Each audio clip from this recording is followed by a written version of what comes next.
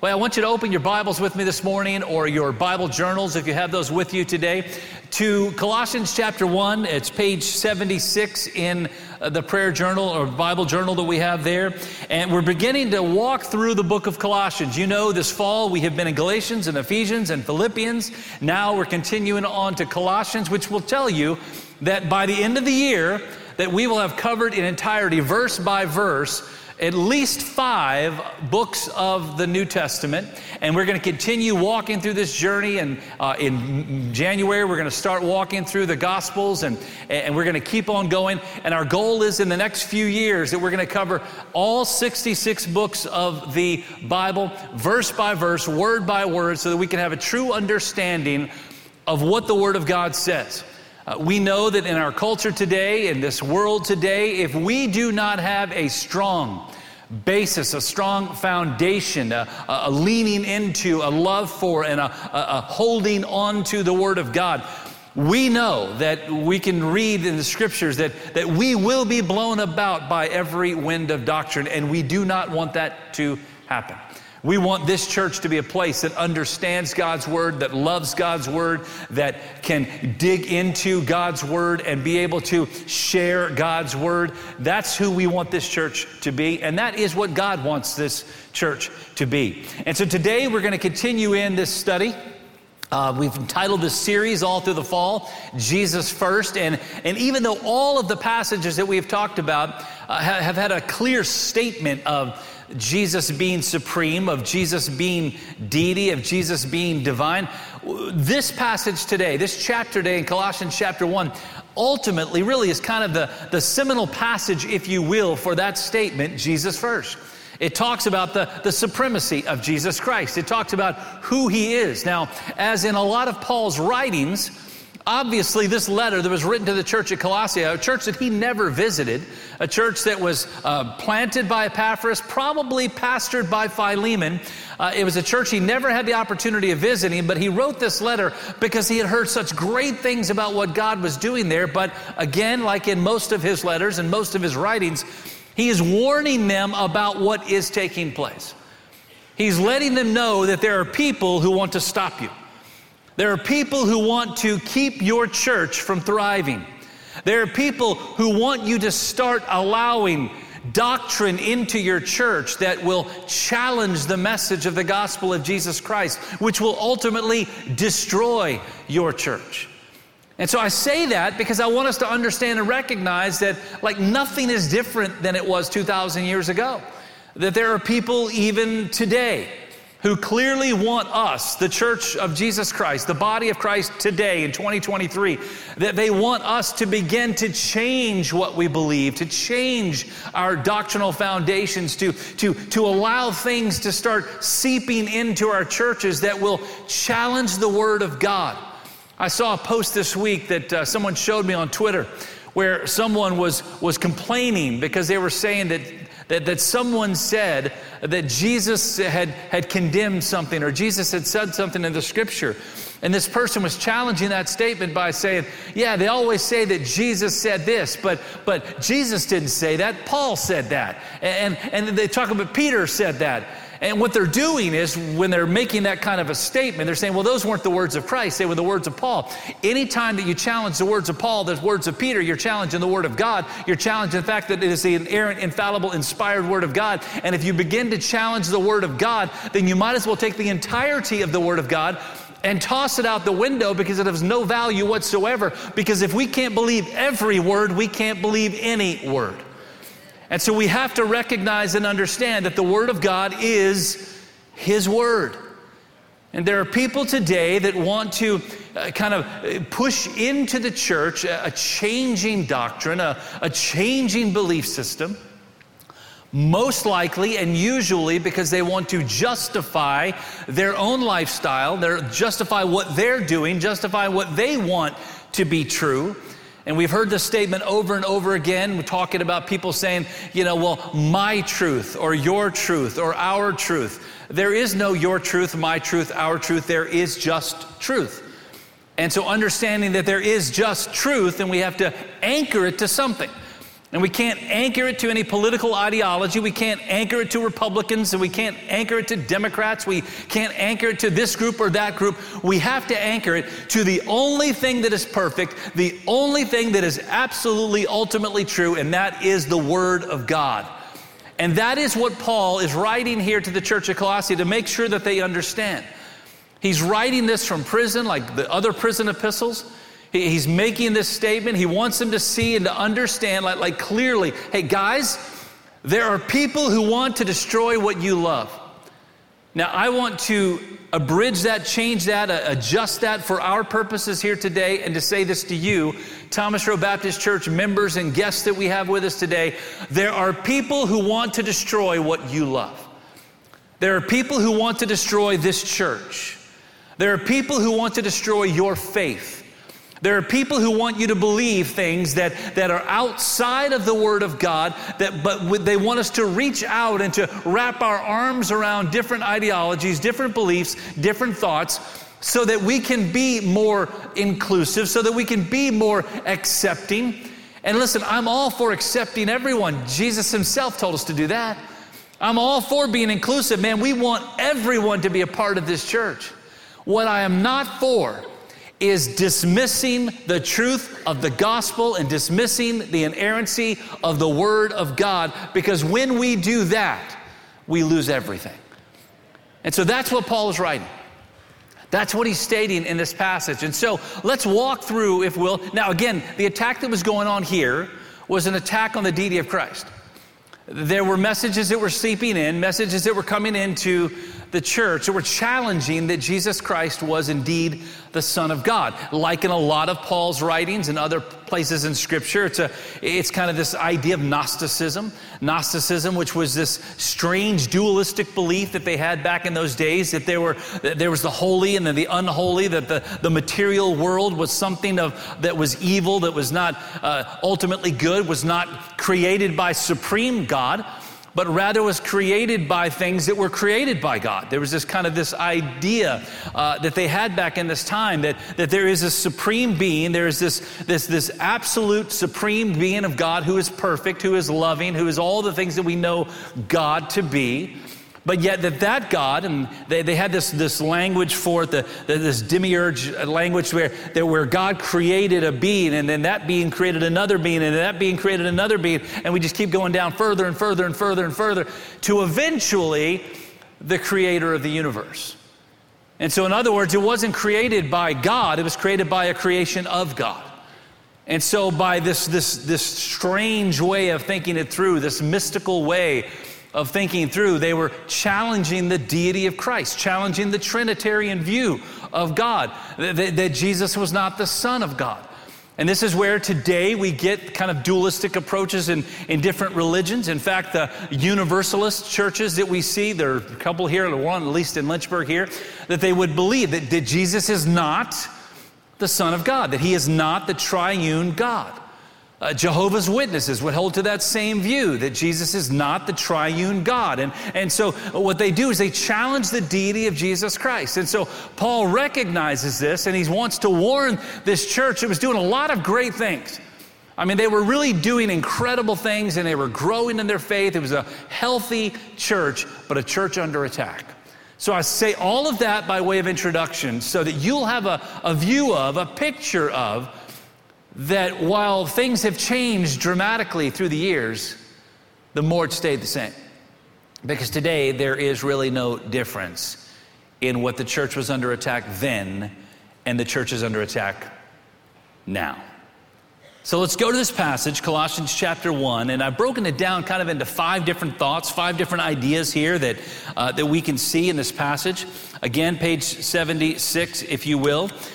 In your Bible journal, if you have that. Now, here's what I want you to do now. I want to warn you ahead of time. I want you to find a pen, a pencil. If you're taking notes on a phone or an iPad, get ready, because there are a couple of places in this passage where I'm going to point out to you some checklist items.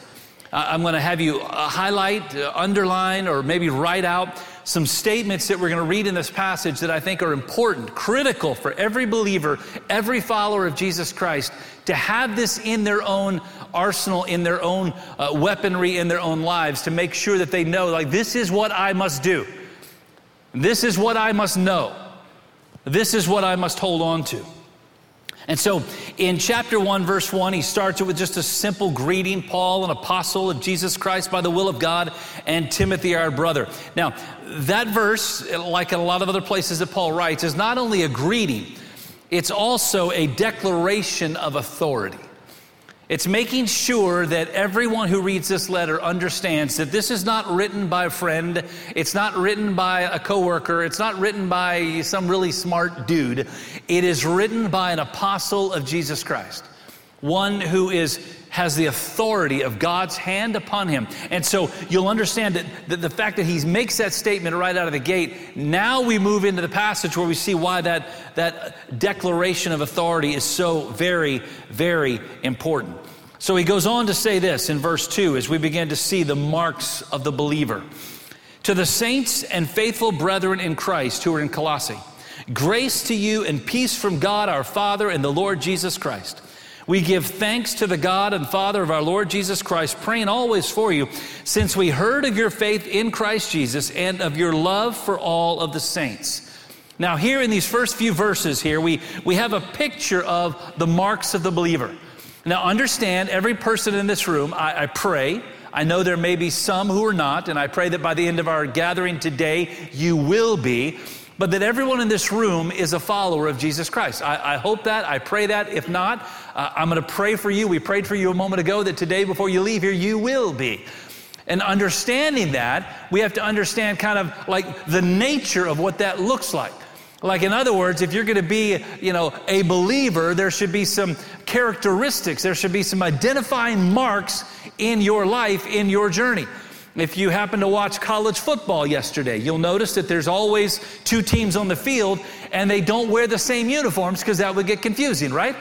One team always wears one uniform and the other wears a different color uniform, so you know which team to pull for.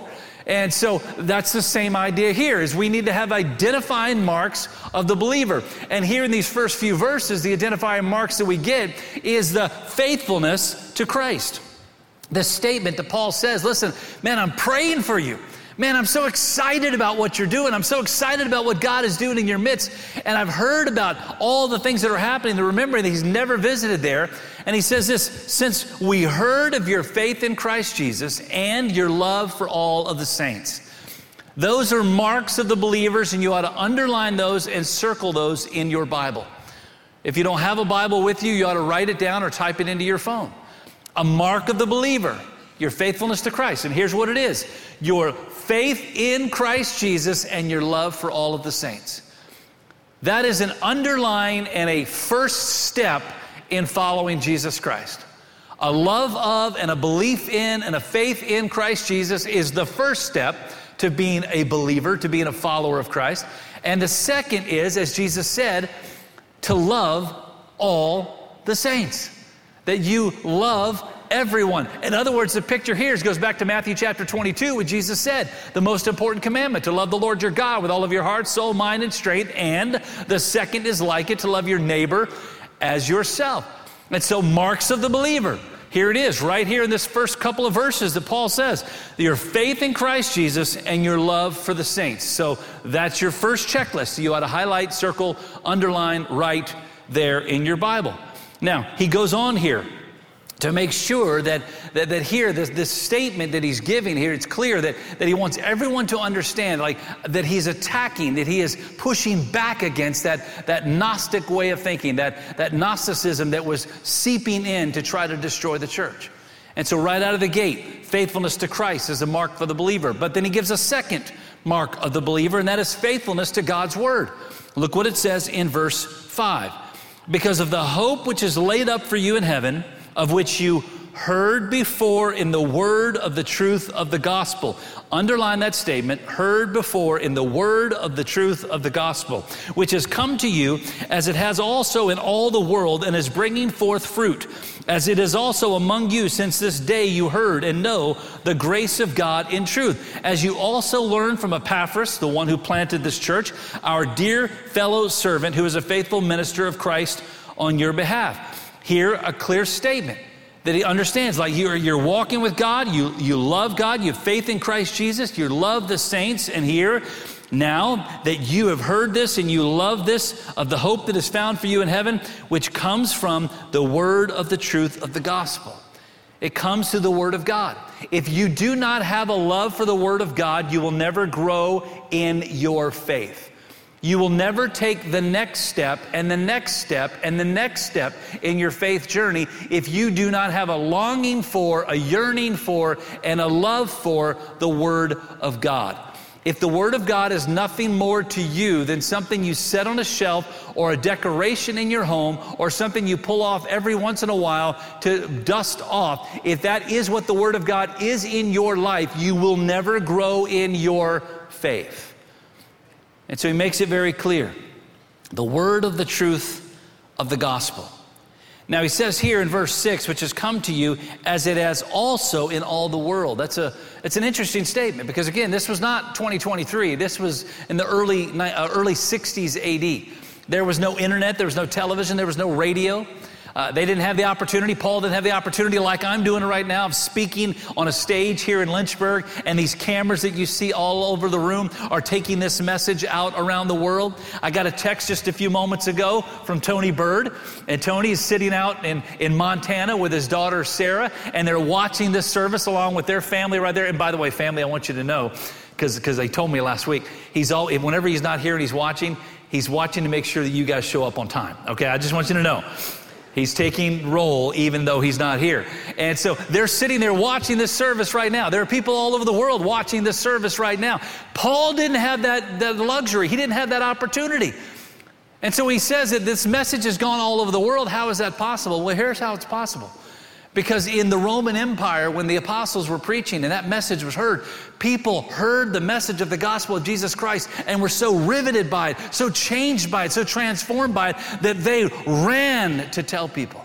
And that's how this message began to carry all over the world and go out throughout all of the Roman Empire and travel from place to place. It's how a church in Colossae gets started and planted, even though Paul himself had not visited. It's because the message cannot be contained. The same is true today, or should I say, the same should be true today. The same should be true today.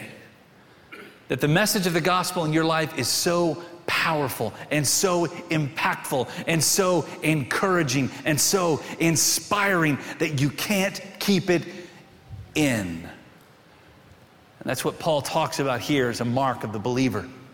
And so he gives us the faithfulness to Christ. He gives us the second mark, the faithfulness to his word. But then he gives us the third mark, and that's faithfulness to his work. Look what he says in verse 9.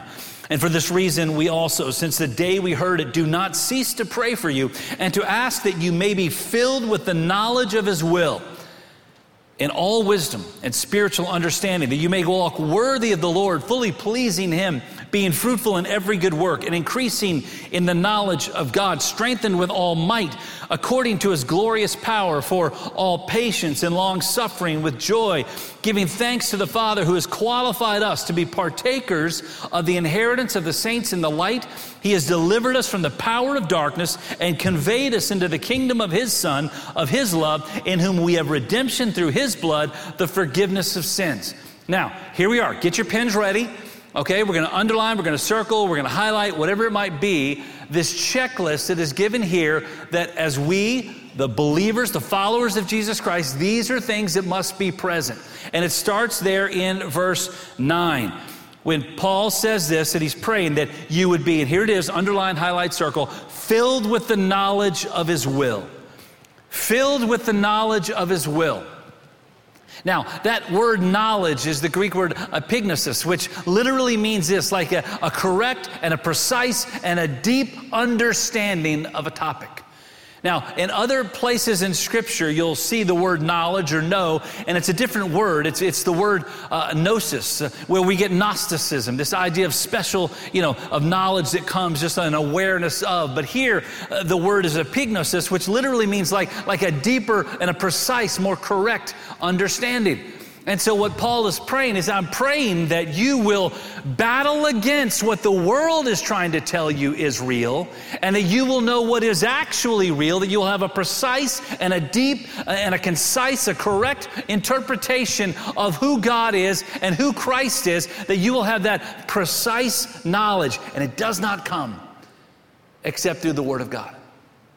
Of understanding that we will have this idea of being filled with the knowledge of His will in all wisdom and spiritual understanding. Now, it goes on to say here, and here's what I'm going to give you, this little 8-point checklist here, this 8-point statement that Paul gives to us in the very next verse, in verse 10. And here it is, number 1, that you may walk worthy. Put a number 1 there, circle it, highlight, that you may walk worthy. Every single one of us as followers of Jesus Christ have a responsibility to walk worthy of the gospel. That means this, our walk and our actions and what we do, that does not save us, but once we are saved, it better change how we walk and how we act. That there better be a reaction to what God has done through His Son, Jesus Christ, in saving us, that once He saves us, then we better act different. That we walk worthy of this message of the gospel. That's number 1. The second one in this checklist, that we are fully pleasing Him. How do we fully please God? That's number 2. How do we fully please God? We do what God has told us to do. How do we know what God has told us to do? We spend time in His Word, and we spend time in talking with Him, of seeking out the will of God for our lives.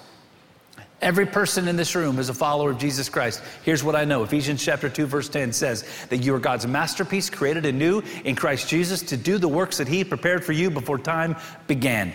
Everyone here, God has a plan for you. God has a calling on your life. God has a work for you. God has uniquely gifted you so you can actually do what He has called you to do. But you cannot find out what it is that God wants you to do and what He has called you to do unless you are reading the book that He wrote to give to you what He has called you to do and talking with Him so you'll understand.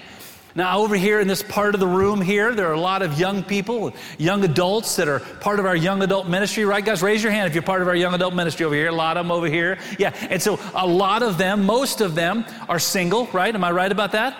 And they're all kind of walking through this season of life where they're kind of interested in, girls, guys, and guys, girls, and you're interested in this kind of this idea of like, she's cute, or man, he's a cute guy. And so they have this idea that they begin these conversations, right? And eventually they might ask one of them out on a date, and they want to begin to spend time with them, right? And so what I do know about this, because I've been through this myself many, many years ago, is that when you get to that place and you start dating someone, and you start walking down that relationship building thing, that if you stop talking to one another as you begin dating and you never talk to one another, here's what I can guarantee you.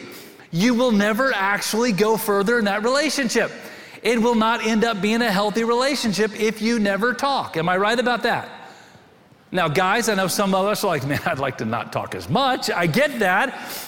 But when it comes right down to it, in order for us to get to know that person better and know what God's design and desire is in that relationship, is that we have to actually talk with one another. The same is true, what God is saying here through His Word. To fully please God, we have to be in God's Word and talking to Him. That's number 2 in this checklist. Let's keep reading. Number 3 in the checklist. Keep reading in this passage. Fully pleasing Him is number 2. Third one, being fruitful in every good work. In other words, this is a statement that faith without works is dead. Works doesn't save us, but once we are saved, we actually need to start doing for God. And it tells us here that we are to be fruitful. Every follower of Jesus Christ has a calling of God on us to do things for Him. That's why Jesus said in Matthew chapter 28, Mark chapter 16, and Acts chapter 1, go into all the world and preach the gospel, make disciples of all the nations, go to Jerusalem, Judea, Samaria, and the uttermost parts of the earth. He has put that on every single one of us. It is our calling and it is our responsibility to be fruitful in every good work. That's number 3. Number 4, and increasing in the knowledge of God. And there's that word again, epignosis. How do we increase in the knowledge of God? Well, we're doing part of that right here today. We're digging into God's Word. We're learning about God's Word. We're learning about Him. But it cannot stop here. If all you ever do in growing and increasing in the knowledge of God is what you do in an hour on a Sunday morning in church, you are not increasing in the knowledge of God. You're checking a box. If this is the only place that you're digging into God's Word, all you're really doing is making yourself feel good. You're not going deeper. You're not becoming what God intended for you to become. This is part of it, absolutely. Do not hear, don't misunderstand what I'm saying here. I'm not saying that church is not important. Church is absolutely important. But church is not the end game. Church is just part of the game. That we have a personal responsibility every single day to increase in the knowledge of God. That's number 4. Number 5, and be strengthened with all might. God wants you to be strengthened in your faith. There are people sitting here today, some maybe watching or listening, who say, you know what, amen, in my faith journey, I feel weak.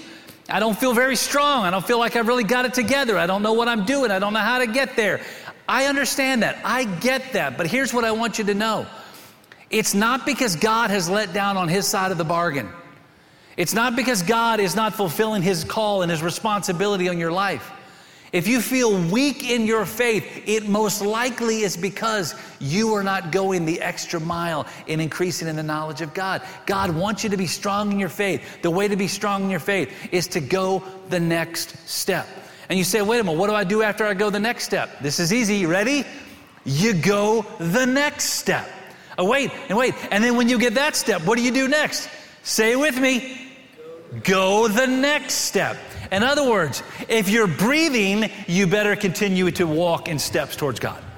If you're not breathing, hey, okay. If you're dead, you're done. But if you're not dead, you're not done. Strengthened with all might. That's number 5. Number 6, with all patience and long suffering. And we've talked about that a lot during this series. We've talked about how to, in the middle of suffering, in the middle of difficulties and challenges, and that we have patience. We understand like God wants us in this for the long game, not for the short game. We talked about that in Philippians chapter 3. And Charles talked about it last week, Philippians chapter 4. Patience, long suffering. Here's the next one, number 7. With joy. Underline, highlight, with joy. In other words, like recognizing, man, that no matter what, no matter how tough it is, that I can still have joy in my life. And then number 8, and giving thanks to the Father. Giving thanks to the Father is the 8th. So what do? That's worship. That's recognize and understand every day of your life you are here to bring honor and glory to God and God alone. You are never here to bring honor and glory to self. You are here to bring honor and glory to God.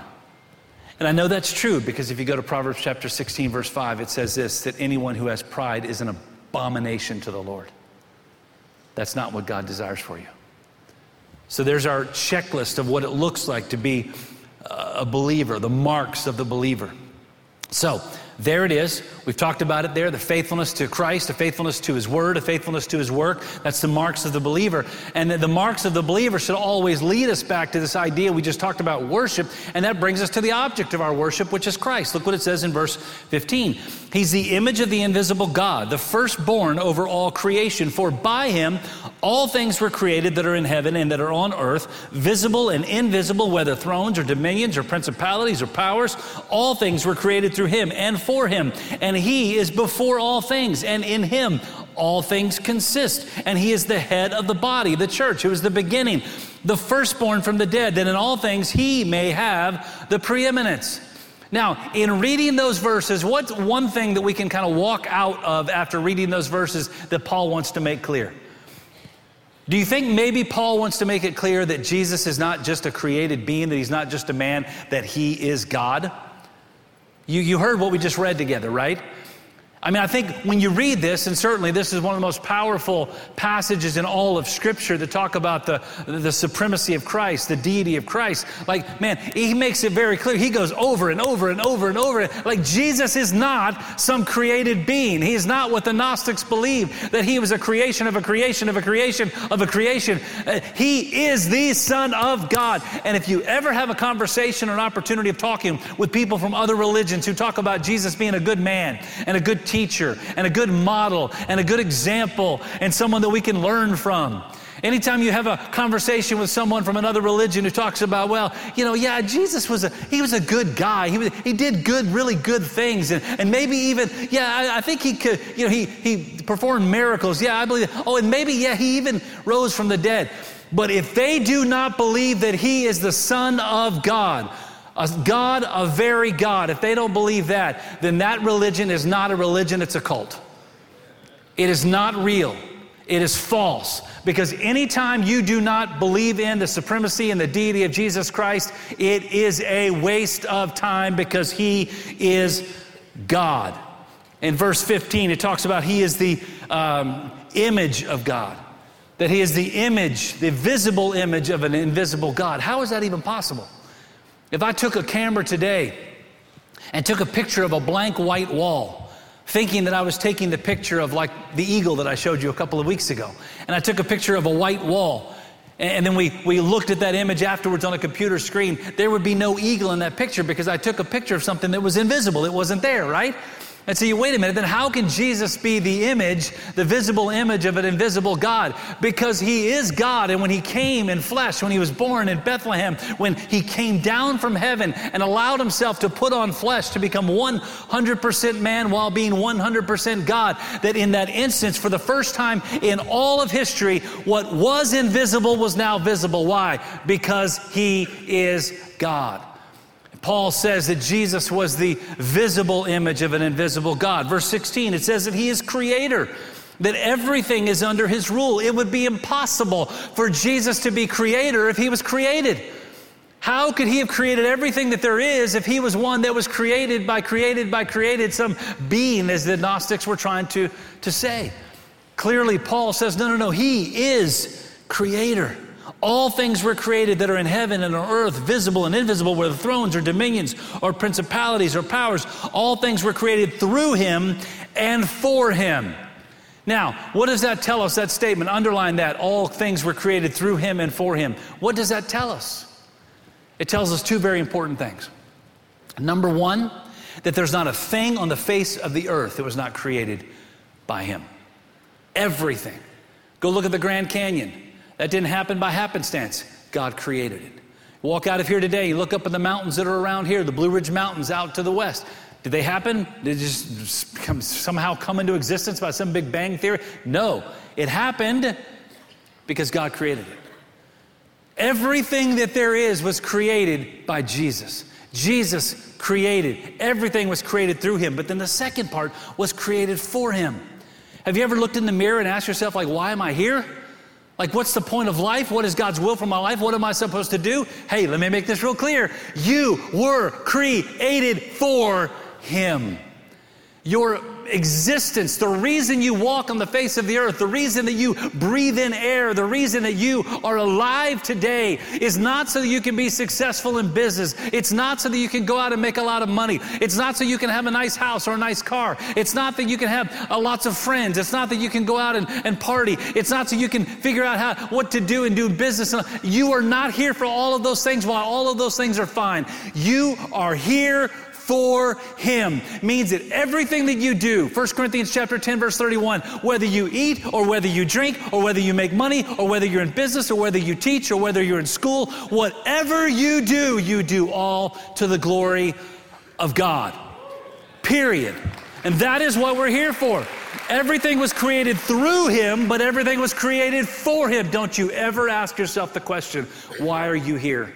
Because God's word, the inspired, infallible, inerrant word of God, just told you why you're here. You are here for him. And that is what we're here to do, to bring honor and glory to him in everything. Verse 17 goes on to say he is supreme over everything. It says that all things consist through him. All things consist through him. That Greek word there, synestomai, which literally means like glue. It means to set it in place and hold it together. It's like saying that Jesus literally is like the super glue in our culture, in our world. That if Jesus did not exist, everything would fall apart.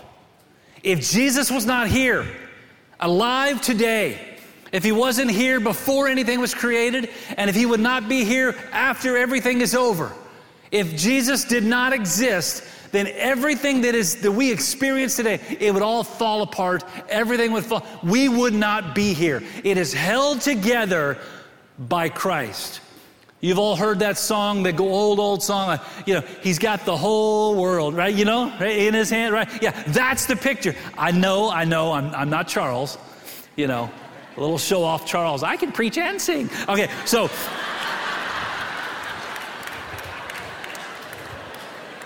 But Jesus is the glue that holds it all together. And so we recognize and understand these people who are saying, no, Jesus is just a man. He's just a good teacher. He's a good example. He's someone we can learn from. All of that's true. But if that's all you believe about Jesus and your life is based on lies, Jesus is God. Period. And that's what Paul wants us to understand. Verse 18, it goes on to say that he is the firstborn from the dead. What does that tell us? It means it's this, is that Jesus is not dead, he's alive. Buddha, dead. Muhammad, dead. Confucius, dead. All of them, Joseph Smith, dead. They're all dead. They're all gone. They'll never come back. Jesus is alive. And Paul makes it clear.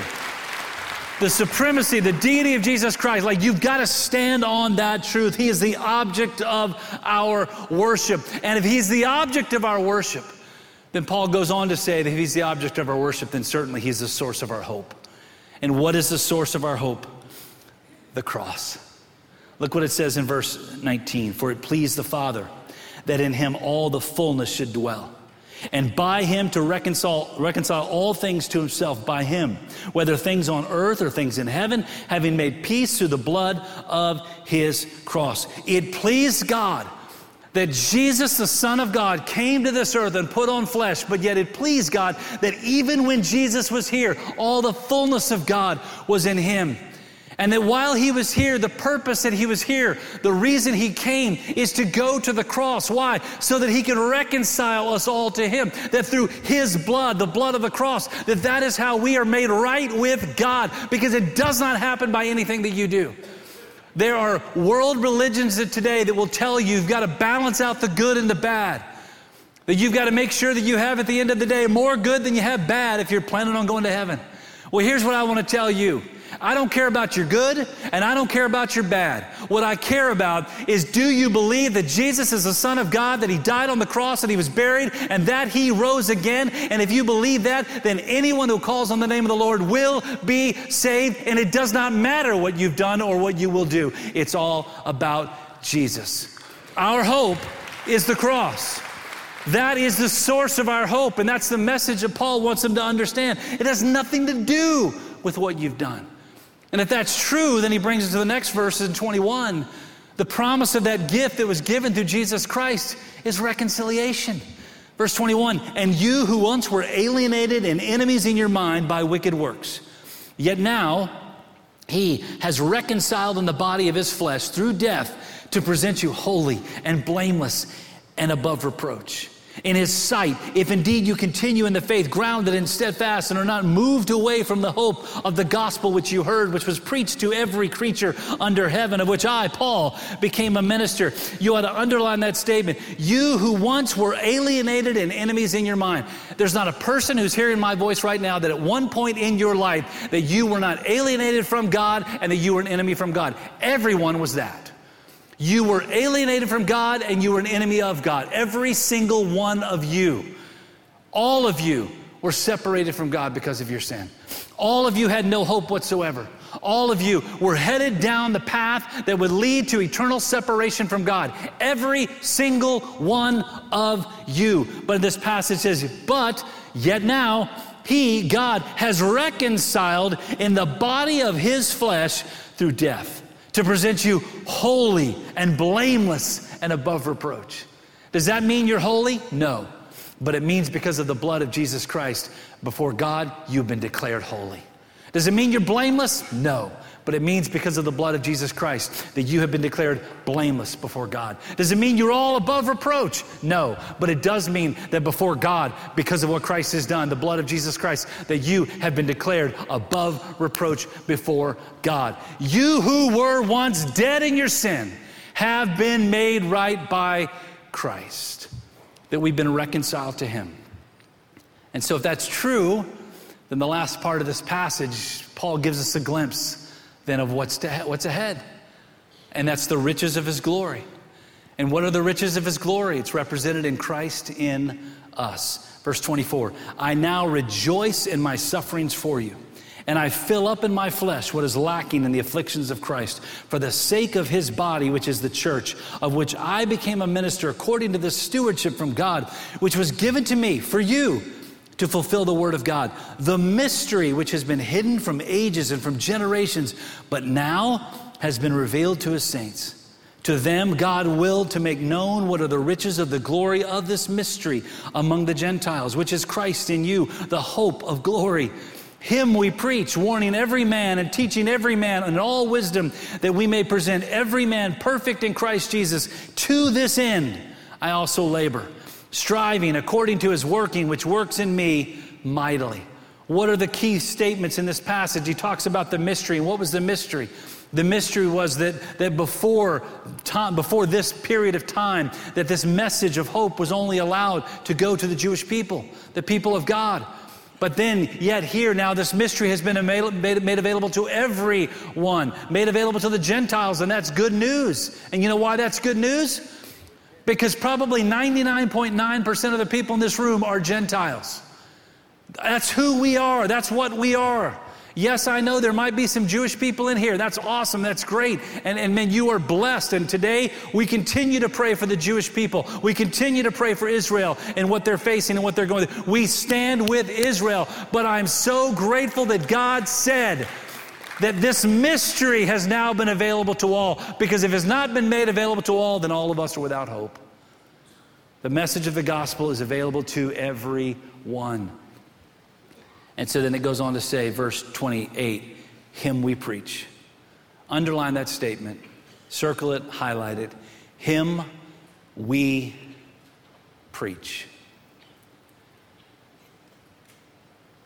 Because every person in this room has been called by God to be a representative of the gospel of Jesus Christ, to be a witness for the message of the gospel. And it doesn't matter if you're in the young adult ministry or the senior adult ministry. It doesn't matter if you're in the choir or in the nursery. It doesn't matter if you're part of our deaf ministry or if you're part of our intercultural ministry. It doesn't matter what country you come from, what flag represents your homeland. It doesn't matter. Doesn't matter whether you're part of a sports team or whether you're part of the debate team. Doesn't matter if you're an educator or a business person. Doesn't matter if you're a politician or a preacher. It doesn't matter what you do, and it doesn't matter what your age, and it doesn't matter what your background, and it does not matter what your skin color. Every single one of us has been called by God to preach the gospel of Jesus Christ. Him we preach. Why? Because without that, there is no hope. The world would tell you there are lots of ways to heaven. The world is wrong. The world would tell you that it doesn't matter really how you live as long as you're sincere. The world is wrong. The world will tell you that you can change what you believe about basic foundational doctrines of the Word of God. The world is wrong. The world might tell you that what was truth today is really not truth, because what's more important is your truth. The world is wrong. The world might say that Jesus was a great example. The world would be wrong if they did not also say that he is the Son of God. The world would be wrong. And as for me and my house, as for us and our house, we will serve the Lord. Let's pray together. Father, thank you for your word. Thank you for the power of the message that gives to each and every one of us the hope that we need, that comes from Colossians chapter 1, that Jesus is enough. But God, I pray that while we know and understand that Jesus is enough, I pray that we also would recognize we must put Jesus first. God, if there's someone here today that has never come to that place in their own journey where they've trusted you as Lord and Savior, let this be the day. Let this be the day. Let this be the day. With our heads bowed and with our eyes closed, our team is going to gather here at the front. We do this every week. After the service, they're here. They'd love to talk with you, love to pray with you, love to take it one step further. They would love to do that. But here's what I want to do right now is I just want to pray a prayer with a group of people in this room that might be here, and I don't know if you are. They might be watching. They might be listening. They might be in Africa or Asia. They might be in Brazil or Portugal or Bolivia. They might be right here in Lynchburg sitting by their TV. Or they might be sitting next to you right here in this room.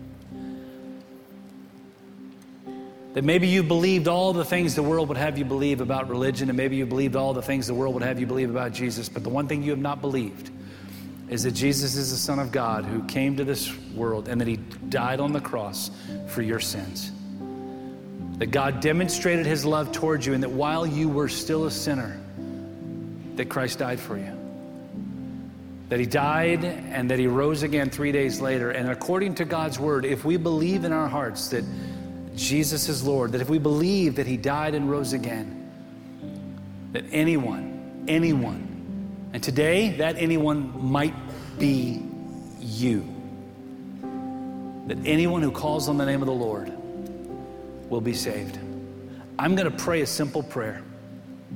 And as I pray this prayer, if you're seated here or watching or listening and you have never believed that Jesus is God's Son, that he died and rose again, as I pray this prayer, I'm going to ask you, as we've heard today from God's word, who Jesus is and what he's done, that the only way you can be made right with God, to have the promise and the hope of eternity in heaven rather than eternity in hell, is to believe in Jesus Christ. We've heard that today from God's word, not from a preacher, from God's word. And today, if you've never prayed that prayer, if you've never believed, turned from your sin and trusted in Christ as your Lord and Savior, as I pray this prayer, I'm going to invite you, encourage you, challenge you, pray that you will pray this prayer silently along with me here this morning.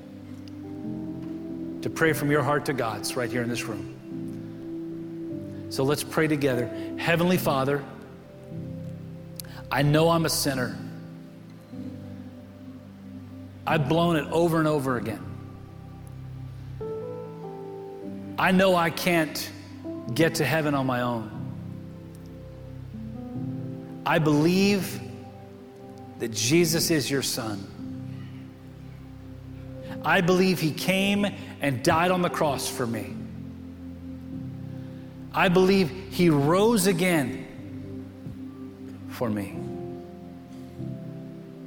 So today, Father, forgive me of my sins. Save me today through your Son, Jesus. And help me to live for you for the rest of my life. As you strengthen me to do it. Thank you, God, for saving me. In Jesus' name I pray. With every head bowed and with every eye closed, no one looking around. If you just prayed that prayer and you meant it from your heart to God's in this room today with no one looking around, would you just slip your hand up so I can see it? Because I want to pray for you. Just wherever you are in this room, if you prayed that prayer, just slip it up. I see 3 in the back over here. Just slip your hand up so I can see. There's 1, another one, 4. Any others? Just slip your hand up. Right down here, 5. Awesome. Any others? Any others? God, I thank you for these hands that have been raised today. God, I don't know the story, but I know that you do. And God, we rejoice today because today there are individuals, at least 5 that I saw their hands, that today, while they were alienated from you when they walked in, that they're going to leave here today as new creations because of Christ. God, we're so grateful. Thank you. God, I pray for every person in this room.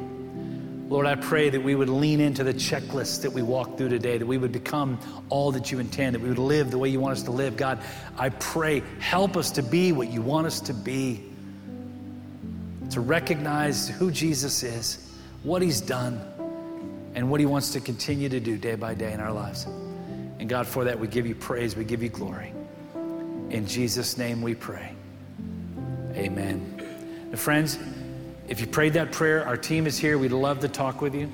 We'd love to have the opportunity of connecting with you. Just come on down. If you want to come down for any other reason, we'd love to talk with you. God bless you guys. Don't forget to stop by the different organizations out in the lobby today, and missions organizations.